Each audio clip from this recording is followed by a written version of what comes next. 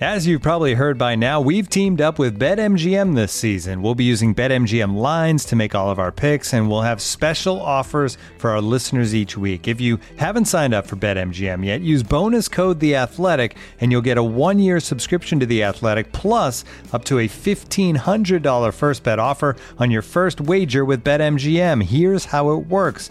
Download the BetMGM app and sign up using bonus code The Athletic. Make your first deposit of at least $10. Place your first bet on any game and claim your voucher for a 1-year subscription to The Athletic.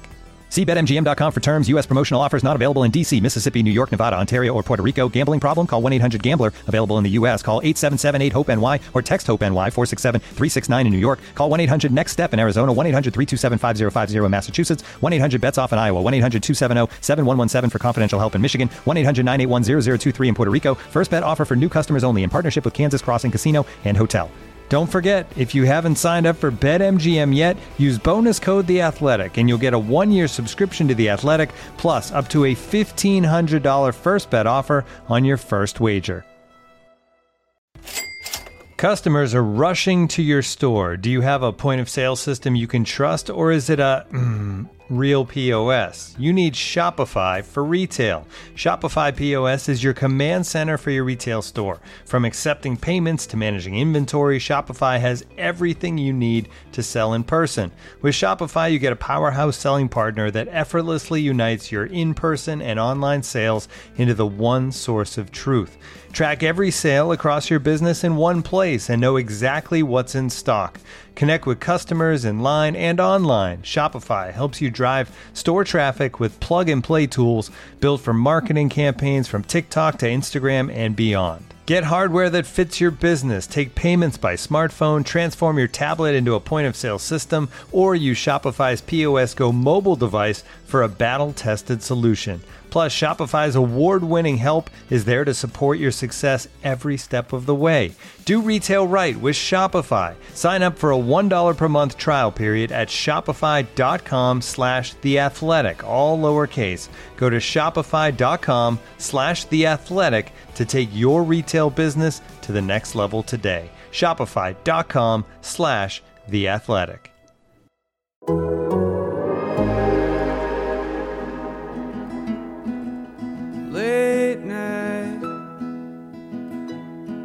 Midnight on the interstate, and I didn't feel so great until I saw the city. Welcome back to Straight from the Source with Mike Russo. Thanks as always for everybody for tuning in. My guest today, Brett McLean, the Wild assistant coach, spent the last couple of years with the Iowa Wild.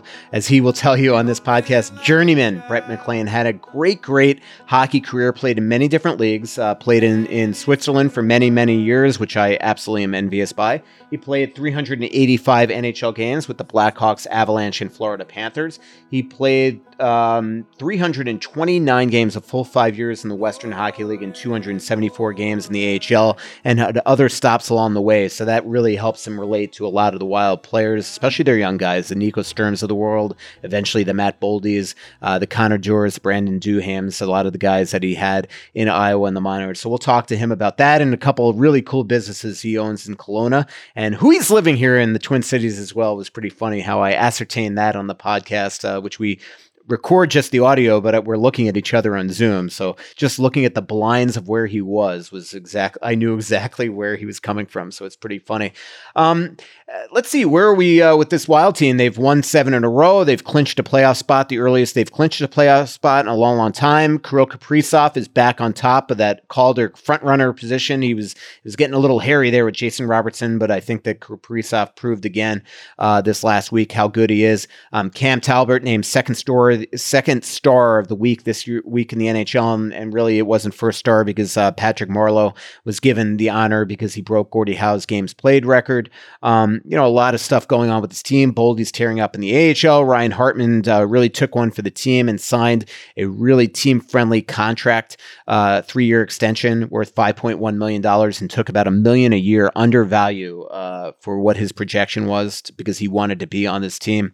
And the Parise Stern Bonino line continues to play well. But the thing I did want to talk about it right at the top of the show is I got off the phone earlier today with Marco Rossi and had an exclusive interview with him overseas. And I'll tell you what, it was an emotional interview, and it's an emotional article that we're about to put on The Athletic, but especially the top. I mean, honestly, I almost welled up when he was talking about how when he returned back to Austria, he had a lot on his mind from a very shocking diagnosis that he got here in Minnesota, where he was diagnosed with myocarditis, which is an inflammation of the heart, but told by a doctor that if he had played one more game in the World Junior Championship, that he had such inflammation that he could have gone into cardiac arrest and keeled over on the ice while playing. And it was so emotional for him that he returned home and he asked his parents, Claudia and Michael, every single night to sleep in his bedroom because he was scared that he would have a heart attack, that his heart would stop, and that he would not wake up the next morning.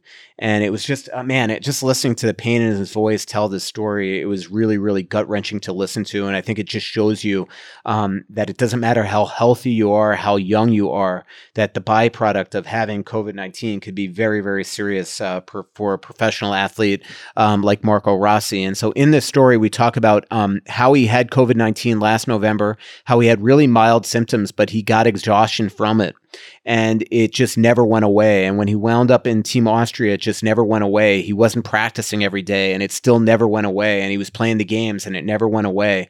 And he still never really thought anything until he got to Minnesota, underwent his team physical, and they found in his blood work that there were elevated enzymes that gave an indication that he could have myocarditis. Then they did follow-up tests where they did imaging of his heart, and it was confirmed. And it just really, really was tough for this kid that was so excited to play in training camp with the Wild, to start the season with the Wild, to begin his NHL career after such a incredible junior career that he had with the Ottawa 67s, where he's named MVP of the league, led in scoring, all that stuff. He shows up here and is just immediately has the rug pulled out from under him, and now doesn't only know about what his future was going to be in hockey, but what his life was going to be like. The good news is that all his tests are going really, really well. Last week, he went under a series of blood work where everything looked back to normal. He actually has been given permission where he's allowed to exercise more, but what they're doing is they're just having him take walks and do some mobility, and they're going to keep him pretty much away from strenuous exercise and skating for the next month. And then in the middle of May, his dad has worked it out where he's going to go to a place called, Dornbirn, Austria, which is like the Olympic Park there. I guess when the Olympics were in Innsbruck.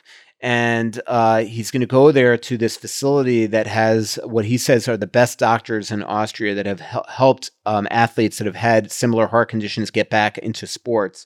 And he's going to go through a series of tests where he's going to see a cardiologist. He's going to get an MRI. He's going to get a second opinion. And then if all that works out well and he reacts well to all those type of tests, then he'll do a stress test, an EKG. And if he's given the all clear, then he'll slowly ramp up his training. And then what's really amazing is that in the midway part of June and until the end of July, his dad has rented an entire ice sheet just for his son to use, that he'll be on the ice training with coaches and things like that to get ready for next year's training camp. And what's really amazing about this story and the strength that Marco shows, and we talked to Michael Rossi and his agent Serge Paillet as well, is that come September 22nd, when the Wild are tentatively scheduled to start training camp for next season, he'll be off the ice other than those 4 World Junior Championship games and the one game that he played for Zurich for a year and a half. And yet he is still convinced that he's going to be better and stronger for it, and that because of his age and his muscle memory and all that, that he'll not only get his game back, but he'll be the same player, if not better. So just a really, incredible story. And I really thank Marco for having that phone conversation with me today. It's been something I've been, waiting for a long time to talk to him. He is such a smart, well-spoken player. Just like when I always tell you about Nico Sturm, how you forget he's from Germany. I'm on this phone with him today, and I'm forgetting that he's even from Austria because his English is so perfect. His enunciation is the way he speaks, his accent, everything. It was just such an easy interview to do. And so, thanks to Marco, thanks for Serge Paillet for arranging it. Thanks to his dad for speaking to us as well. So just I hope you read that article. It'll be up in The Athletic by the time that this podcast is out. But without further ado, here is Wild assistant coach Brett McLean. And as mentioned, very happy to be joined by the first year assistant coach of the Minnesota Wild, Brett McLean. Brett, it's your first year as an assistant coach in the National Hockey League, but you are no stranger to one, playing in the NHL, but two, coaching. But you've played just about everywhere. Looking at it's crazy how many leagues that you have played in. Yeah, I'm definitely the definition of a journeyman hockey player. That's for sure. I was all over the place, and actually something I'm very, very proud of, and all those different experiences and all those different places I played, people I played for, and people I played with. I found I draw on those now as a coach every single day. And, it's just, first of all, Wild fans should remember you from being in the same division a long time with the Colorado Avalanche and the Chicago Blackhawks. I saw you with the Florida Panthers as well. I've talked to you about this last year. It felt like you were good for like a breakaway game against the Wild. Yeah, for whatever reason, I got some scoring chances against the Wild. I think I put a couple in, but most of them I probably put in the goalie's pads or in the goalie's crest. But at least I would get the chance. What's been beside? We had Alex Tanguay on last week, and besides the obvious of getting on those long bus rides, and maybe not having the glamour that you would have at this level comparatively in Iowa, what's been the biggest transition for you as a coach to this level? Well, it's amazing, and I've heard this before. And this year, because of the COVID and the condensed schedule, but you just don't practice in the National Hockey League. Yeah. It's amazing how little practice time you actually have. And again, as I mentioned, due to the condensed schedule this year, it's probably even less. But even talking to the other coaches, you don't practice that much in a regular year. You obviously put a lot of priority on rest. And so that's definitely been an adjustment, especially at the American League level where there's so much priority on development of the young players. So you really are making sure you're getting that practice time in, whereas up here, you're more looking to make sure the players are rested for the games, but there's just so little time to get those practice reps in here. And as Dean Evason has mentioned a ton, you guys have done a lot of coaching through video, which is even that is abnormal in today's day and age because of all the safety protocols, because of the virus, right? Yeah, there's obviously all of those things that we try to keep in the forefront of our mind to make sure everybody's staying safe. But at the same time, we've got very important jobs to make sure that the players are ready for each and every game. And we've got to make sure that they're getting, if they're not getting the reps on the ice, they're at least getting the visual through video so that they're ready to go each and every game. How funny. I asked Dean this on the Zoom today, Brett, but how just funny is it that it always seems, no matter what happens, if you repair one facet of your game, another one starts to break away. And so right away, I'm talking about the power play. You guys are top in the league in the month of April. You've been absolutely on fire. It's winning you games finally. Yeah. And now your 5-on-5 play has taken a little bit of a slip here the last month. Isn't it crazy how that works? It is unbelievable. And it's one of those things that when I got into coaching, some of the advice that I got was that you can't put out all the fires at once. You got to pick a fire and you got to work on that one and put that one out, but then something else is going to pop up somewhere else in a different room or in a different part of the property. Like it's just, and that's, yeah, you hope that everything is firing on all cylinders, especially this time of year, especially these next few weeks. That's the goal, to make sure all facets of our game are going in the right direction. But inevitably, there's always something you have to work on. And obviously, you mentioned, some really obvious ones for our team this season. But as a coach too, I think it's probably in our nature a bit that we're always almost looking for something to work on. That's just kind of ingrained in our DNA as coaches. Yep. And you mentioned the fire. I mean, the power play, as you know, Brett, was probably an inferno early this year. And what was so strange about that is that if you think about those first couple games on that West Coast trip to start the season in LA, I mean, you probably outchanced, probably 10, 12 scoring chances a game, just couldn't put it in the net. Then eventually it compounded itself and probably players start pressing a little bit. How did you guys go about as a coaching staff fixing the power play? Because I'm sure it even created a lot of internal stress for you guys. Mm-hmm. Yeah, there's no doubt. We spent a lot of time on it in our coach's office, and full credit to the players that they really stuck with it, and they really it was tough there. Some games where, as you mentioned, we'd go. I remember a couple games. I think we were in Arizona early on in the year. I think we had 8 scoring chances the first game on the power play, and maybe even 9 the next game on the power play. 17 in 2 games, and we didn't have a goal on it. And the players just stuck with it. And then maybe the next game we had a couple of games where we couldn't even get the puck on the power play. We'd have 3 or 4 power play chances. We couldn't even get into the zone and get set up.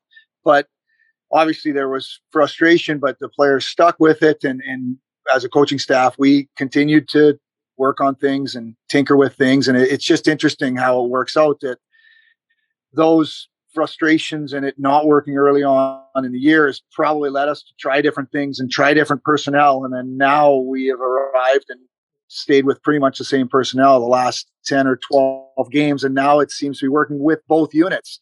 Obviously, it's always going to be work in progress and always something that we're going to evaluate on a daily basis. But maybe those early season struggles actually helped, so they definitely helped to get us to where we are today. No doubt about that. I mean, the guy that has been on fire is Kaprizov on the power play. 8 power play goals now, near the top of the league in that category. You guys start him in the bumper position. Has there been any tweaks lately that have gotten him on fire?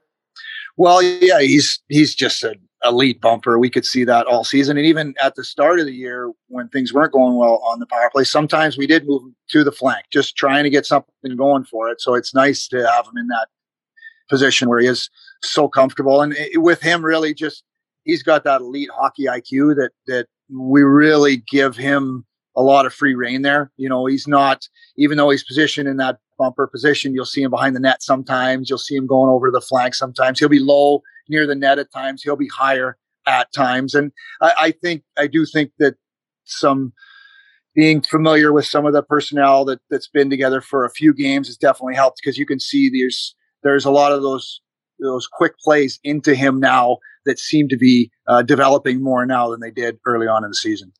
And the second power play unit, as you mentioned, both have been nearly as good. And how much does Marcus Johansson's return from his injury and return to playing well really help that unit? Because it does seem like Zuccarello and Johansson on that unit have been, really superb chemistry lately.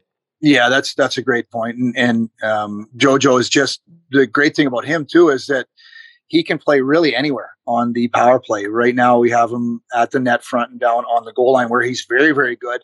He's also spent some time on the flank, where he's very, very good as well. So, and he's also great on entry. So you make a really good point in that he is a big piece on that unit, and they've been very dangerous and have produced for us lately here. Brett, you mentioned you joked that you were the definition of a journeyman, and again, just looking at your elite prospects, I mean, you've played so many different places, and eventually you make it and you become an NHL regular. How proud are you, and how difficult was it early in your career to kind of have that, as coaches like to say, that stick-to-itiveness, to stick with it and not just say, you know what, it's just not going to happen. Maybe I'll just go now to Europe or something like that. Yeah. Well, I was very close before I signed with Chicago, and I spent my first year of my contract with Chicago in the minors in Norfolk. I was very close to going to Germany, actually, and was contemplating a couple of places to play there. But yeah, I'm very, very proud of the playing career that I was able to etch out, and I'm proud of the time I spent in the NHL. But I'm just as proud of my 8 years in Europe after the NHL, being able to continue to play and play at a high level and share it with my family over in 3 different cities in Europe. And I think that's, again, something that I take pride in is sticking to things and really trying to be mentally tough. And I think that helped me. I played 5 full years of junior. And I also think that part of the reason why I was able to play for a long time is because I had to learn to play every single role on a team. Mm-hmm. I was more of a scorer in junior, but when I came to the American Hockey League, I had to learn how to check. I had to learn how to play both wing and center. I had to be a top penalty killer. And I think ultimately that is why I was able to play for all those years. And yeah, I remember, I mean, you were so fast and you were such a great penalty killer. And I joked last week with Alex Tanguay, like, how did you become the power play coach down in Iowa, and he became the penalty kill coach? Yeah, it's pretty funny, right? It just it's amazing how timing of things, right? But I think, and it was great working with Alex in that we were able to bounce so many questions off of each other and really work as a tandem. And that's the great thing about being on really good coaching staffs, is that whoever's coaching the power play, whoever's coaching the penalty kill, you're going to work together on every aspect of it. And obviously he's got a wealth of knowledge in all areas of the game, definitely including the power play, which he was absolutely fantastic on. How much do you think your journey really helps you relate to players? I mean, you see it in Iowa. I mean, players get frustrated, they get impatient, they expect that they should be in the NHL right away. I'm sure even Matt Boldy's feeling that right now. Like, all right, I'm tearing it up in Iowa. When am I getting the call? Yeah. How does that relationship that you've had with these players manifest itself from what you went through as a player? Yeah, it's absolutely huge. I think it's something that I felt when I got into coaching and that I could really bring to these players, is that I have experienced everything they've been through. I've had the success at the NHL level. I've been sent down. I've been on waivers. I've had success at the AHL level and not been called up and gone through that frustration. And there's so many different elements. And the thing to remember, especially about most of the young players in the American Hockey League, is they're young people.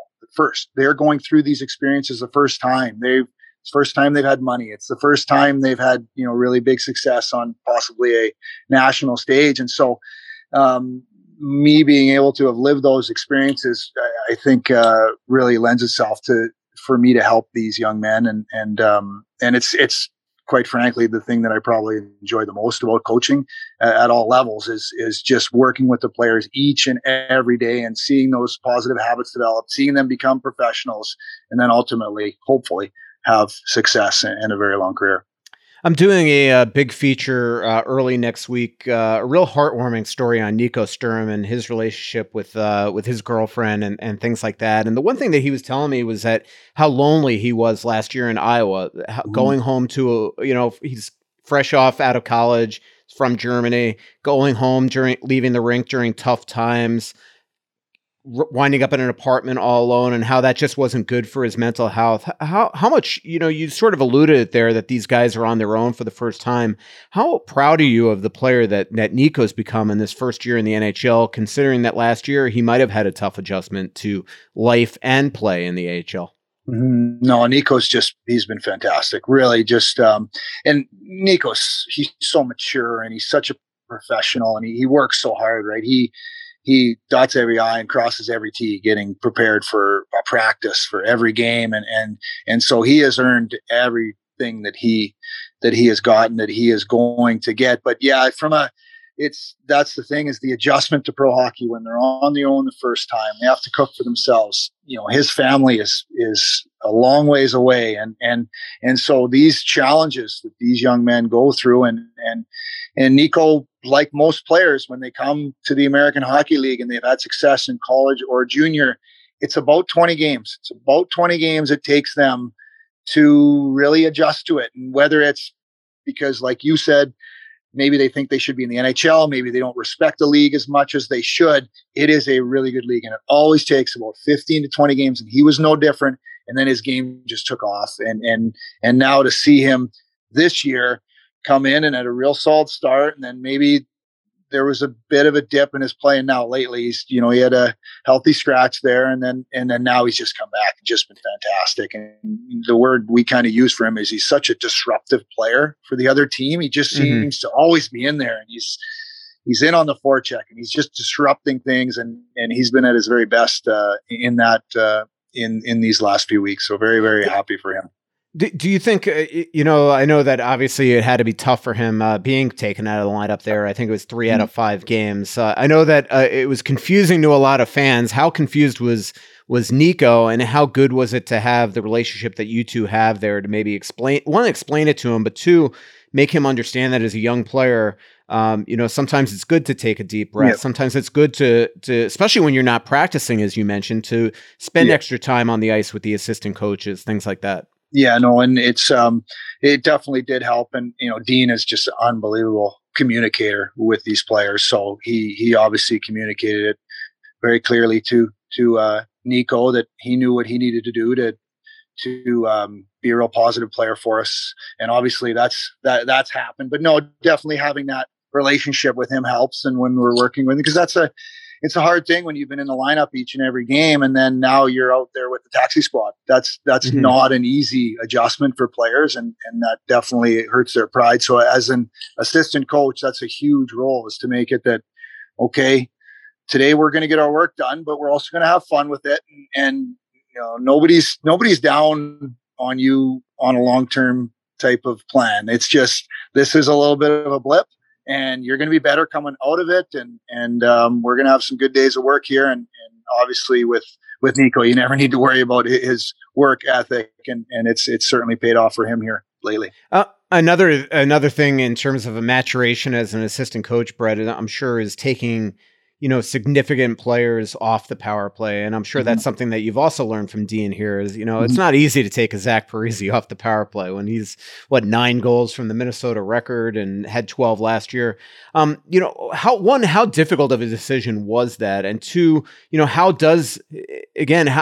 much do you learn as an assistant? It's a little different than taking Parise off than, say, a minor league player like a Sokolov or somebody. Yeah, no, it's, I've learned so much. It's every day is just a huge education for myself, and so lucky to have a staff like we have with Dean's leadership. And then he's just such a collaborative staff, and everyone has a voice, and so that's been great. And so that's the other thing is, you asked about how difficult of a decision it was, and regarding some of the power play personnel, and we talk about it a lot at length for hours as a staff. And it's something that we definitely don't take lightly. And then at the end of the day, that the biggest thing is to always just to be honest with the players, and that's what you have to be as a coach and as a staff, and so that's ultimately what our goal always is to do.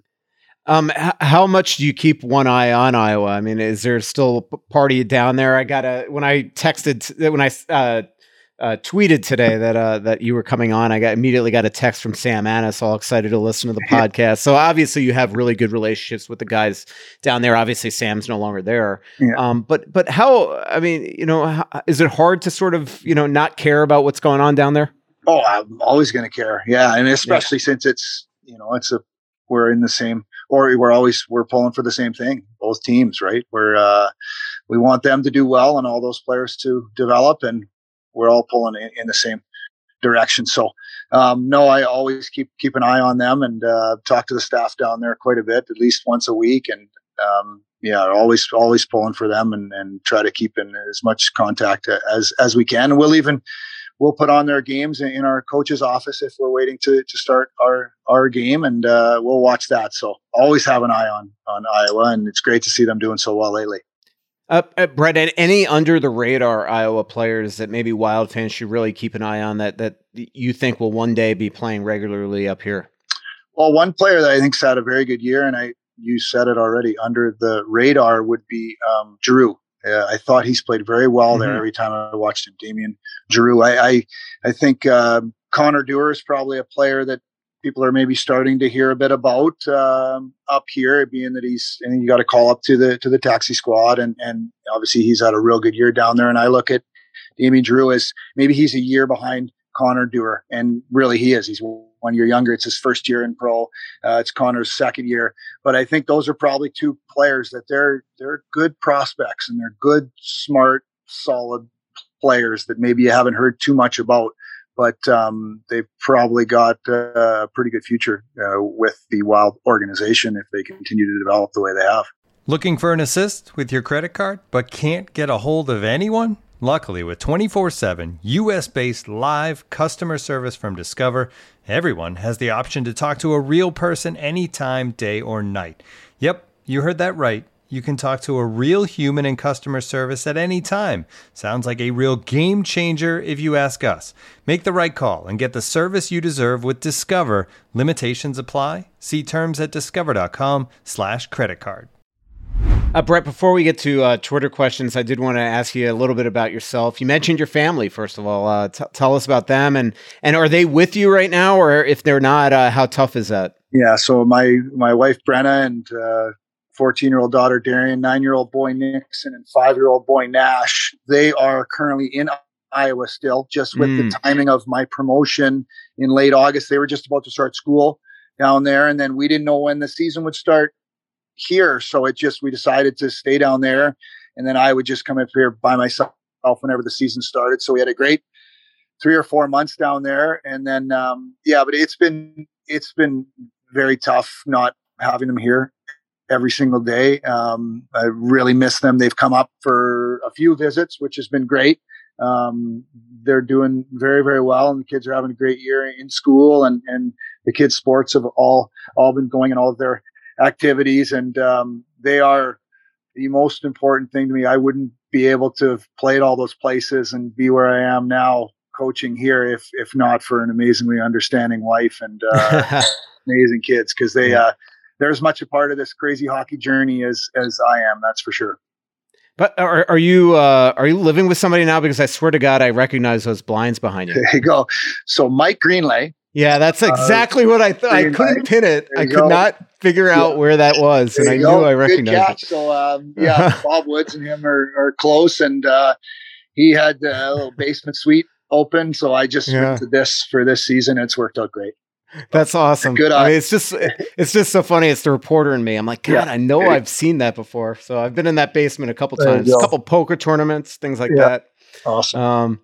Tell us a little bit about where you're from. And, one of the most fun things I did when I was talking to you in Tanguay before last year's training camp was talk about you in Kelowna and how entrenched you are into that community, and a couple of really neat businesses that you own there. Yeah.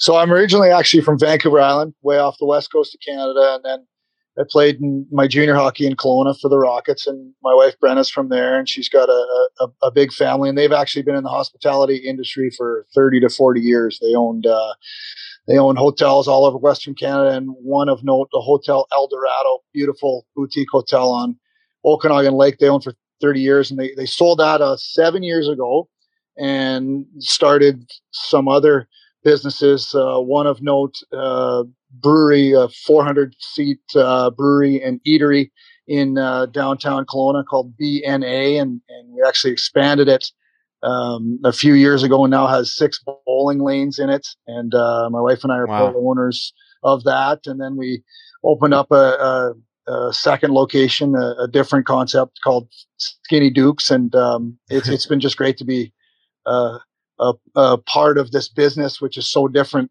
from hockey. And obviously I don't do much other than try and taste the beer and taste the food. But it's always great when we go back to Kelowna to go and check out those places. Yeah, and cut the checks, I'm sure. Yeah. How much has the pandemic hurt that? I was talking to Judd Brackett, 3 or 4 months ago, maybe 5 months ago on this podcast, and he owns a couple restaurants in Cape Cod with his brother, and he was having a tough time, obviously, with those restaurants. And lately I've seen up in Canada, it's just it feels like everything's shut down again. Yeah, no, it's obviously hurt it. They were shut for it was at least a month, maybe 6 weeks last spring, and our businesses they were doing very, very well before the pandemic. They're still doing fine. They're doing well. Obviously, we're not getting the profits we saw before, but everybody's doing well and just kind of waiting, hoping for summer to come and the restrictions to lift. But business is fine considering it's a pandemic, but looking forward to definitely better times ahead, like everyone right now. What else do you enjoy doing? I hope you're not gutsy enough to pull out your wallet on the golf course with Dean Evison. Yeah, no, I like to golf a bit, not too much. I haven't actually got out yet with the other members of the staff, but I definitely look forward to that. But as I mentioned, with kids at the age that my kids are at, when I'm at home, we're pretty busy going from one activity to another. I always joke that in the off season and during the pandemic, actually, I was a full-time chauffeur and youth sports coach. So that spends, I've got a lot of time doing that, and really lucky in the off season. And when we go back to Kelowna, the beautiful lake there, and very similar to the lifestyle here in Minnesota, I really like to get out on the paddle boards, and that's something that I like to do. So I look forward to doing that here on one of the 10,000 lakes. Awesome. Let me throw out some Twitter questions yet, Brett. Cody has a really fun one. He goes, are you worried that Dean Evason will tackle one of the coaches if you guys win a playoff game? And he's talking about opening night when he just annihilated Tony DaCosta. I'm in LA the other day, Brett, and I watched him, punch in the groin Matt Benz as he came out for warm-ups. I don't know if you've ever seen him do that, but Dean can get a little tense back there. No, the answer to that question is yes. And if you watch our bench now, when we score a goal, Darby Hendrickson, when he turns to Dean, he has both fists up. Like he's ready. He's ready for anything. Like he doesn't know what's coming his way. So he's ready for anything. So we're always on guard with Dean. He's very intense, which is great. People don't realize how tough of a hockey player he was. I mean, he was a great junior scorer, but when he became, when he moved to professional, I mean, he became a tough, hard-nosed player. Yeah, I've watched some of his fights, and he didn't care how big the guy was. He was going to go with him, and extremely tough guy and hard-nosed player for sure. Yeah, even virtually, when I ask a question that I could tell right away if he doesn't like it because he clenches his neck. I'm just honestly holding my breath and thinking that we have a camera between us and not in person. Let's see. Kendra has a good question. How are opposing coaches trying to match up against Wild forwards? This is, kind of the first year that you've had multiple really threats on different lines, and then you have the Eriksson Ek shutdown line that seems to spend a lot of time in the offensive zone. How do you find that things have changed this season? Yeah, great question. Now, obviously, the Ek line presents a real matchup challenge for the opposition teams. It's a real luxury for us to have a line like that. It is so good at both ends and really holds the puck. And so quite often we'll see the other team they'll either try to go with their kind of heaviest line, maybe defensive line, against them. Obviously at home, we're able to get the luxury of getting them against usually the other team's top offensive line. But that obviously presents a real challenge for the other teams. And then obviously everyone's worried about the Rask line, with Kirill and Zuki, and for good reason. So that gives us some options. And then obviously we feel that the Hartman line can play against anyone, and a very, very good line that presents both. They're a tough matchup line too, right? Because, Hartsey and a very good defensive centerman and very responsible wingers. So as a result, they can play against other teams' top lines, but they're obviously very, very dangerous with Johansson and Kevin Fiala on those wings. So that really helps. And then, whatever number you want to call the line, the Sturm line has just been outstanding, and again, a very defensively responsible line. So we're very lucky in that in a perfect world, we want to get that Ek line against the other team's top offensive line. But if they want to move things around, we have some other options for sure. Doesn't it feel like like we talked about Johansson, but doesn't it feel like that really has been the game changer for a guy like even Fiala? It just felt like Fiala, because of the chemistry that Zuccarello and Kaprizov had, was sort of like a lost soldier this year. And now Johansson's come on, and they just seem to, work together perfectly. Yeah, no, that's a great point. That's the second time you brought him up, and rightfully so. And really, the other members of the staff knew him very well. They'd coached him before, and I didn't know him real well. And he didn't have the start, I'm sure, that he really maybe wanted to have to this season. And then since he's come back, every single game, I gain more and more appreciation for him. And I just watch him, and man, is he a good, solid hockey player and a big time contributor for us. One of those guys that, yes, he gets on the score sheet plenty, but even when he's not, the other things that he does are just huge for our team and a really important piece. And yeah, as you mentioned, the puzzle seemed to start to fit there when puzzle pieces really started to fit together when he came back. No doubt about it. Kyler has a good question. This is almost like a job interview question.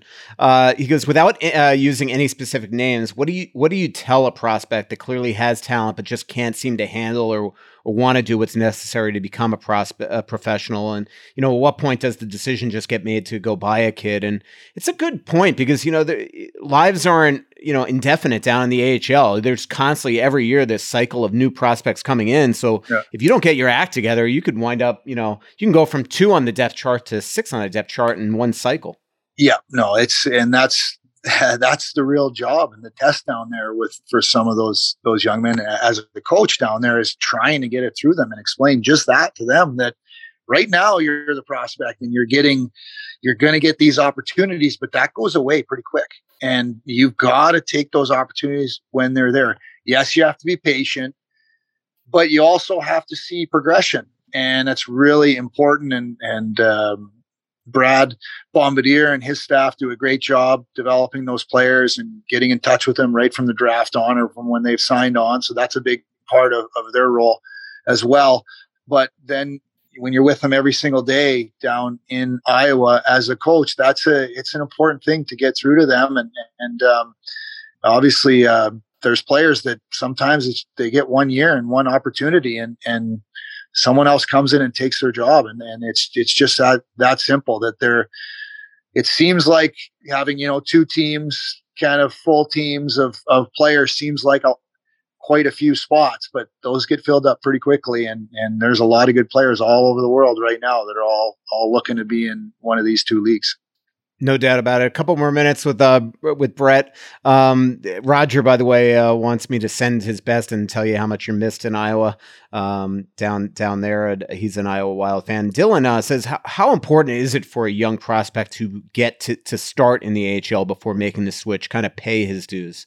Very important. Very, very important. There's so few that can go straight to the National League, both as people and as players. And I think it's even for the top guys. I think maybe a couple weeks in the AHL is not going to hurt them, just from to realize, one, how many great players there are that don't get to the National Hockey League, and two, just so that they can learn how to be a pro. And I just think it's a very, very important step.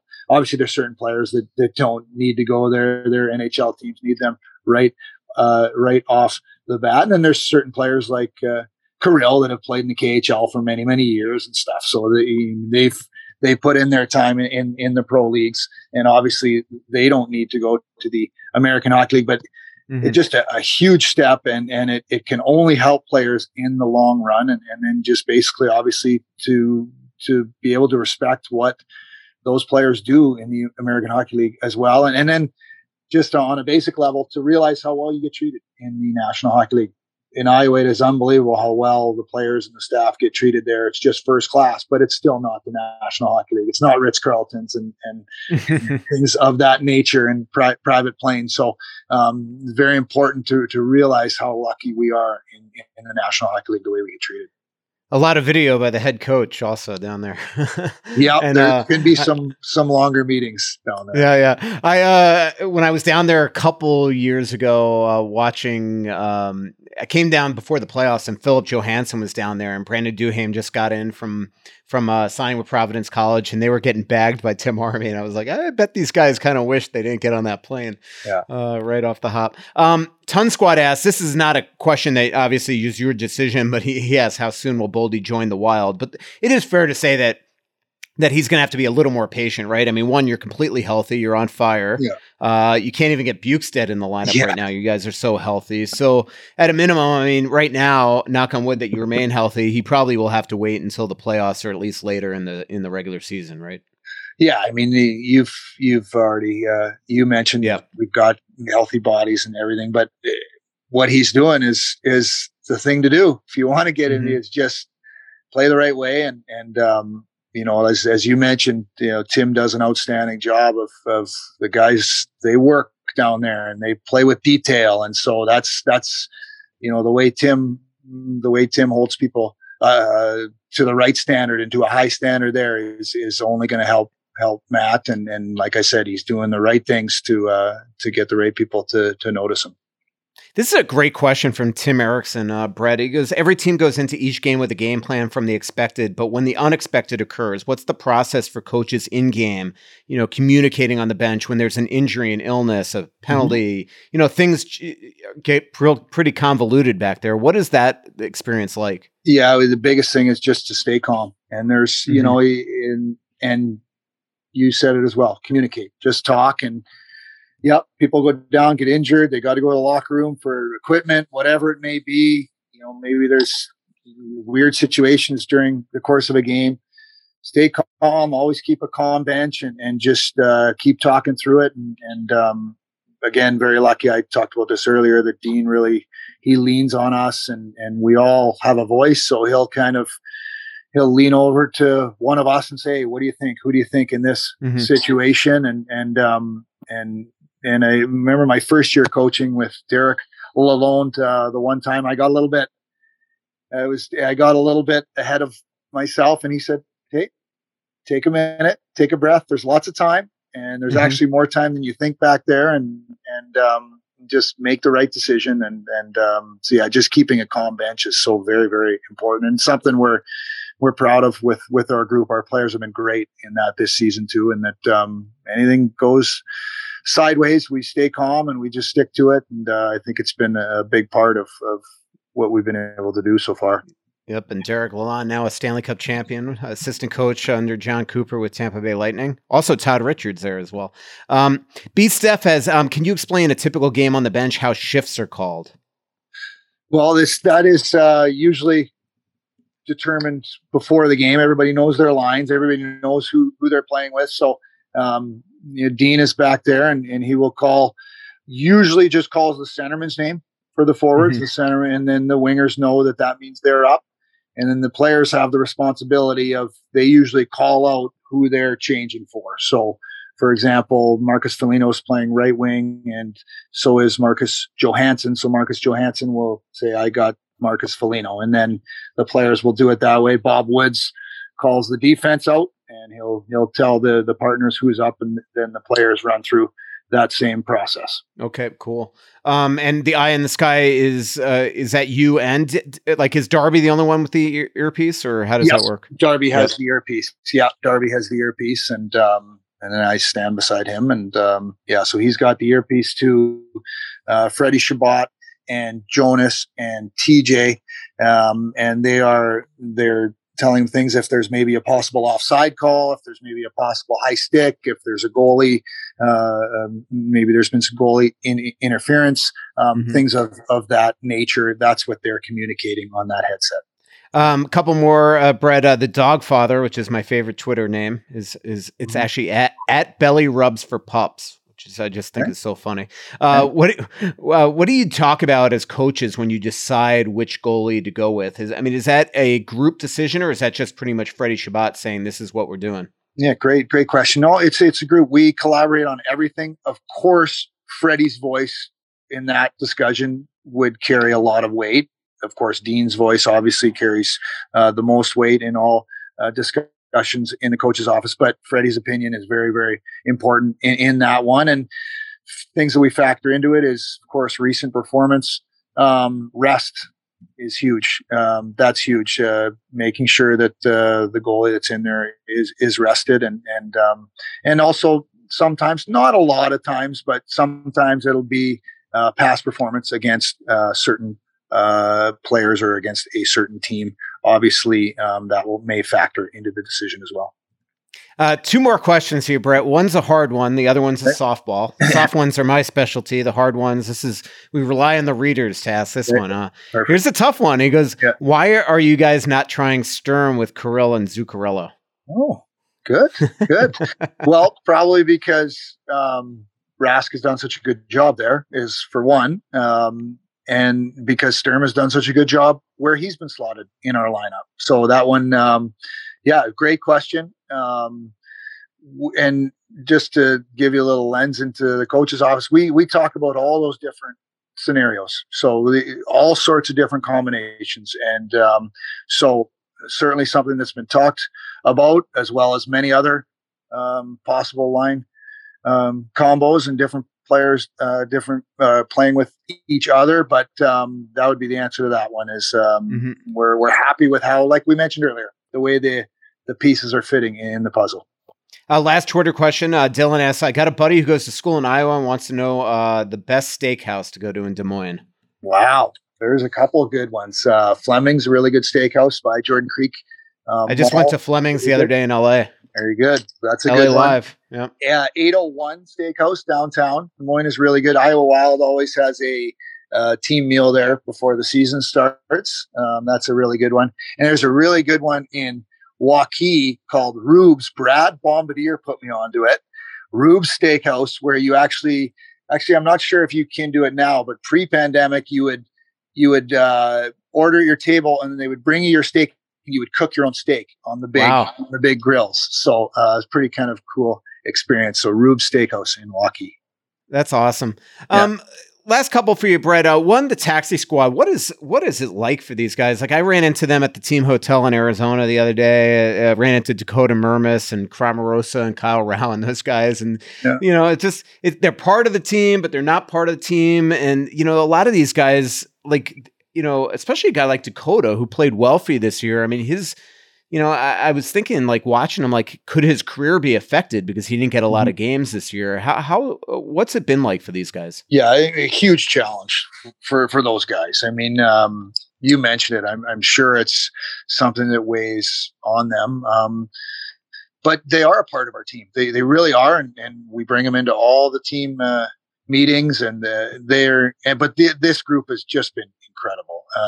What a challenge for them to go every single day, and they look at the lineup, right? They know if they have a chance to go in, and when every one of them, when they've come in, they've done great, and they've helped us win hockey games, which is a real credit to those guys. But certainly more a mental challenge than anything for them. And we always try to switch it up. Darby and I kind of alternate days as to who runs it. Woodsy jumps in and runs one once in a while as well. And so we just try to keep it fresh but they also still have to put the work in. So they're ready to go, and they do every single day. But it's definitely been a big challenge for them, and not being able to play as many games as I'm sure they would like. But I can tell you, we sure appreciate everything they put into the team this season. Is there any doubt that Darby, by the way, could play a regular shift in the NHL tomorrow? Not for me. Not for me. Not with those biceps. That's for sure. Could you imagine him running into one of the forwards now on the other team? And that guy is massive. Yeah. Sure. Last question for you, Brett. Playoffs right around the corner. How do you keep the team from getting complacent these last 9 games and really tune up for what now is suddenly looking more and more like you guys could be playing your old Avalanche in the first round? Yeah, no, it's for us. We've, and I know everybody says it, but everything, we go game by game, our team. And that is, we've never once talked about standings with our team. We've never once talked about if we're playing a team 2 or 3 straight games. We are just game by game. So really, our process and our communication in our locker room doesn't change. It's just, we want to win our game tomorrow night. That's it. That's all that it boils down to. Very, very simple. So that just doesn't change for us. And as we talked about earlier, there always seems to be something that you want to work on. And so we're obviously very happy with our season to this point. We just want to keep winning games. So it doesn't really matter where we sit in the standings, what the playoffs say. We just want to keep winning hockey games and keep playing the right way and keep building. And so really from that perspective, kind of the process we've used all season, that's really gonna help us here these last few weeks before playoffs. Well, hey, Brett, really appreciate the time this morning. I just wanted to give Wild fans an introduction to you. I mean, they see you behind the bench now that fans are allowed in the building. They go like, I know that guy, but who's that guy? As I told Wild fans that they would really enjoy this podcast. It was great talking to you, great talking hockey, great talking about your life. I can't wait to one day get to Kelowna and go check out your establishments as well. Awesome. Well, thanks so much, Mike. That was great. Looking for an assist with your credit card but can't get a hold of anyone? Luckily, with 24/7 US-based live customer service from Discover, everyone has the option to talk to a real person anytime, day or night. Yep, you heard that right. You can talk to a real human in customer service anytime. Sounds like a real game changer if you ask us. Make the right call and get the service you deserve with Discover. Limitations apply. See terms at discover.com/creditcard. Victorinox, the makers of the original Swiss Army knife, have been a reliable companion for life's everyday challenges, mastering functionality, innovation, iconic design, and uncompromising quality with its products. The Victorinox Swiss Army knife provides you with all the things you don't think about until you need it. tweezers, a screwdriver, and even a corkscrew. With the Victorinox Swiss Army knife, you can be prepared to master everyday life. You can find Victorinox Swiss Army knives at Dick's Sporting Goods. Thanks as always to Brett McLean for joining. And if you aren't a subscriber, make sure you subscribe. TheAthletic.com/straight from the source. Not only get you in for a discount before the most important time of the year, which is the Wild postseason, but great podcasts throughout our platform. Stan Bowman, the general manager of the Chicago Blackhawks, and also the 2022 U.S. Olympic team with his sidekick Billy Guerin. He joined Scott Burnside and Pierre LeBrun this week on Two Man Advantage of the Athletic Hockey Show, and Craig Conroy, the assistant GM of the Calgary Flames, just a former great hard news player as well. Spends the full 60 with Craig Custance this week on the Athletic. As I mentioned, let's do a mini Q&A. I'm going to go right off of Twitter this time. Usually I copy and paste, but the day got away from me, so I'll do it right away. Jordan Duran goes, your prediction, Russo, do the Wild let off the gas like years past, or do they keep the pedal to the metal and ride into the playoffs on top of their game? You know, it's really interesting because the Wild they've won now 7 in a row, but they've played pretty much 7 cupcakes throughout that process. Now that things are going to get tough. You have the St. Louis Blues who are motivated to make the playoffs. I think they've got the inside track, especially because they seem to be playing well, coming off a couple big wins against Colorado. So I think that the Wild playing teams like St. Louis and playing teams like Vegas, they're going to force the Wild to keep their foot on the gas. Otherwise, this thing could get ugly with these motivated teams. The other thing is that right now, the Wild are playing the Avalanche in the first round of the playoffs. And I think if you put your hand on the Bible, if any Wild player did that, they would even say that they'd rather play Vegas in the first round, a team they're 10-2-2 all time against, 4-1-1 this year, compared to Colorado, who has had their number all year long, 5-3, including a couple dominations. So those 2 games against Vegas in early May really could determine who the Wild meet in the first round. So I think the Wild want to be playing their best. So I have a lot of faith in this team. I think they're going to do well. Also, Jordan asks, how many playoff series clinching goals does Kirill need to beat Jason Robertson for the Calder? Well, the good news is that the Calder voting happens before the postseason, and I still think that it made for a fun topic the other day. Is Kirill gave me crap today, called it clickbait. But the reality is that while those were fun stories to write this week on Kirill versus Jason Robertson, I think that majority of voters, if they had their ballots in their box right this second, they would vote for Kaprizov as the Calder Trophy winner. I don't think there's any doubt about it. This guy is just carrying this Wild team right now. He's been dominant. His usage is unlike Jason Robertson as well. And he just, a case can be made that he's the Hart Trophy winner, not just the Calder winner. Let's see. Jeremy says, if I understand correctly, the AHL does not have a postseason this year. Could May 15th, come May 15th, does the entire roster come to St. Paul to join the taxi squad? It's a good question. I mean, technically there is a postseason. They just haven't announced it yet. There's probably going to be in-division postseasons. So the Iowa Wild should continue past May 9th is when their season ends. But the reality is that for the taxi squad, I think they will bring a lot of guys up, including Matt Boldy as well. Let's see. Steve Hunt asks, I got to see Boldy in person Saturday. How excited are they to get him in St. Paul? And is there any chance that he will play here yet this year? Sorry for my convoluted reading of these questions, by the way. This is why I try to read things before. With Boldy, I mean, the big thing is that, look, he's tearing up Iowa, but right now the Wild have won 7 in a row. They're healthy. They can't even get Bukestad in the lineup. So I just don't think there's any reason to bring him up and take somebody that doesn't deserve to be out of the lineup right now. So I think at the end of the year, they will bring him up and they'll use him and practice him and maybe eventually play him in the playoffs if they need him. But right now, there's no reason to. And if all of a sudden you brought Boldy up and you took a player out of the lineup that didn't deserve to be, the only thing that does is put the kid in an awkward position and create animosity potentially in the locker room. So I just don't see any reason why you need to bring him up right now. Let him play in Iowa. It's not the worst thing in the world to just continue and play well down there and get a taste. And then eventually if they need him, they need him. But right now there's just no reason to just pull a guy from the lineup. Now with 4 or 5 games in the season, if the Wild's pretty much locked on who they're going to play.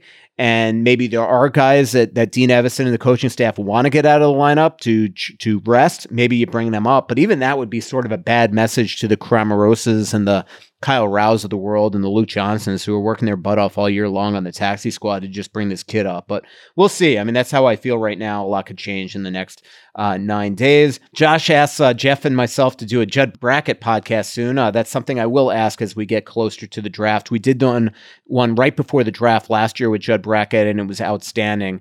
So if you didn't hear that one, just go back into the archives, whether you're listening on Apple, Spotify, or whatever, or in the Athletic app or on the Athletic website. If you go back to October, you will find a Judd Brackett, or maybe late September, a Judd Brackett podcast as well. Bill asks, talks about the Eriksson Ek AAV. That is something that we will be writing more about in the coming days, actually, in the Athletic. But he also asks, like, do you see Guerin going out and getting a big player this offseason to replace or to get a number one center in here? And, the one thing is I will say is that the goal right now is to sign Eriksson Ek, sign Kaprizov, sign Fiala, and then count the dollars and cents, see who you lose in expansion, and then in free agency, then you react. And maybe they won't have enough money to go get an appreciable center in here, and they've got to wait for a Rossi or one of their minor league guys. Victor Rask does have another year. Maybe they bide time there with him as well. So I can't say right now that the Wild are just going to go and swing and hit a home run for a number one center. I did a big story on Rossi today, as I mentioned at the start of this podcast. And he is convinced that he's going to be on this team to start next year. So that's important as well. We'll see. As the coaching staff goes, how hard is it this year with the limited number of practices? That's also a question from Josh. We talked a bit about that with Brett McLean. I think it's difficult. I think that's one reason why their 5-on-5 play has taken a turn for the worse here, is that there's just only so much coaching that you could do in video. Eventually you need reps. And I think that's one reason why we have seen their 5-on-5 play take a turn for the worse. But I did ask Dean Evason about that today, and he thinks it's overblown. He thinks there was a time in the last month where their 5-on-play really struggled, obviously against St. Louis, against Colorado. But he thinks that even though the Wild have had shot deficits the last 20 games, that it's overblown a bit, that they're still defending hard, defending well. And I actually agree with that. I thought that in San Jose and LA, the Wild, even though they were outshot in those games pretty dramatically, that the Wild played really well in those games, spent a lot of time in the offensive zone, didn't give up a ton of chances in the defensive zone. And as long as that continues, it really doesn't matter if you're keeping the shots to the outside, if you're outshot every game. Alex asks, you mentioned somewhere that the Wild could protect Kaapo Kähkönen and trade a pick to Seattle to protect Talbot too. What kind of pick would that take? I bet you the Wild would go as high as a second-round pick for that. When I mentioned the Wild wouldn't trade first, second, third-round picks at the trade deadline, those were for rentals. But if you are protecting Kaapo Kähkönen, but then telling Seattle, do not take Cam Talbot, and we'll give you a second round pick, to me that is a good trade for your picks of the future. All these picks can't always play here too. The Wild have a lot of prospects coming. I think eventually picks have to be used in currency. And if you use a pick to get Seattle to not take a number one goaltender that has been as good as Cam Talbot is this year, to me, that is worth that type of price right there. But that's just my opinion. I don't know that that's 100% what they will do there. Glenn asks, what will the new TV deal mean for each team in terms of sharing that $650 million pie? Does it impact the salary cap? The answer is yes. They do. I mean, the way it works is that $650 million will be divided by 32, which in my own bad math is probably about $19-20 million a team. So that goes to them. Then there's other TV contracts up in Canada. There's the local TV deals as well. And also that does, inadvertently affect the salary cap because there's a 50-50 split between players and owners, and they will absolutely, that goes into the revenue that's split. So it, basically does help the salary cap. And Bill O'Malley just goes, what happened to Marco Rossi? And that story will be posted anytime soon. In fact, that noise that you just heard was my editors telling me that the story is looking good, that they're giving it a second read now to an editor that might have a lot of questions, by the way. So I better get off this podcast. But this was a fun show. Appreciate Brett McLean for joining. I appreciate always Jeff Domet for producing. If you are listening to this podcast, check out our comments section for each podcast episode at the Athletic app. and rate and subscribe to Straight from the Source on Apple. If you aren't already a subscriber, go to theathletic.com/straightfromthesource, and you can receive a subscription for just $3.99 per month. Good day, everybody.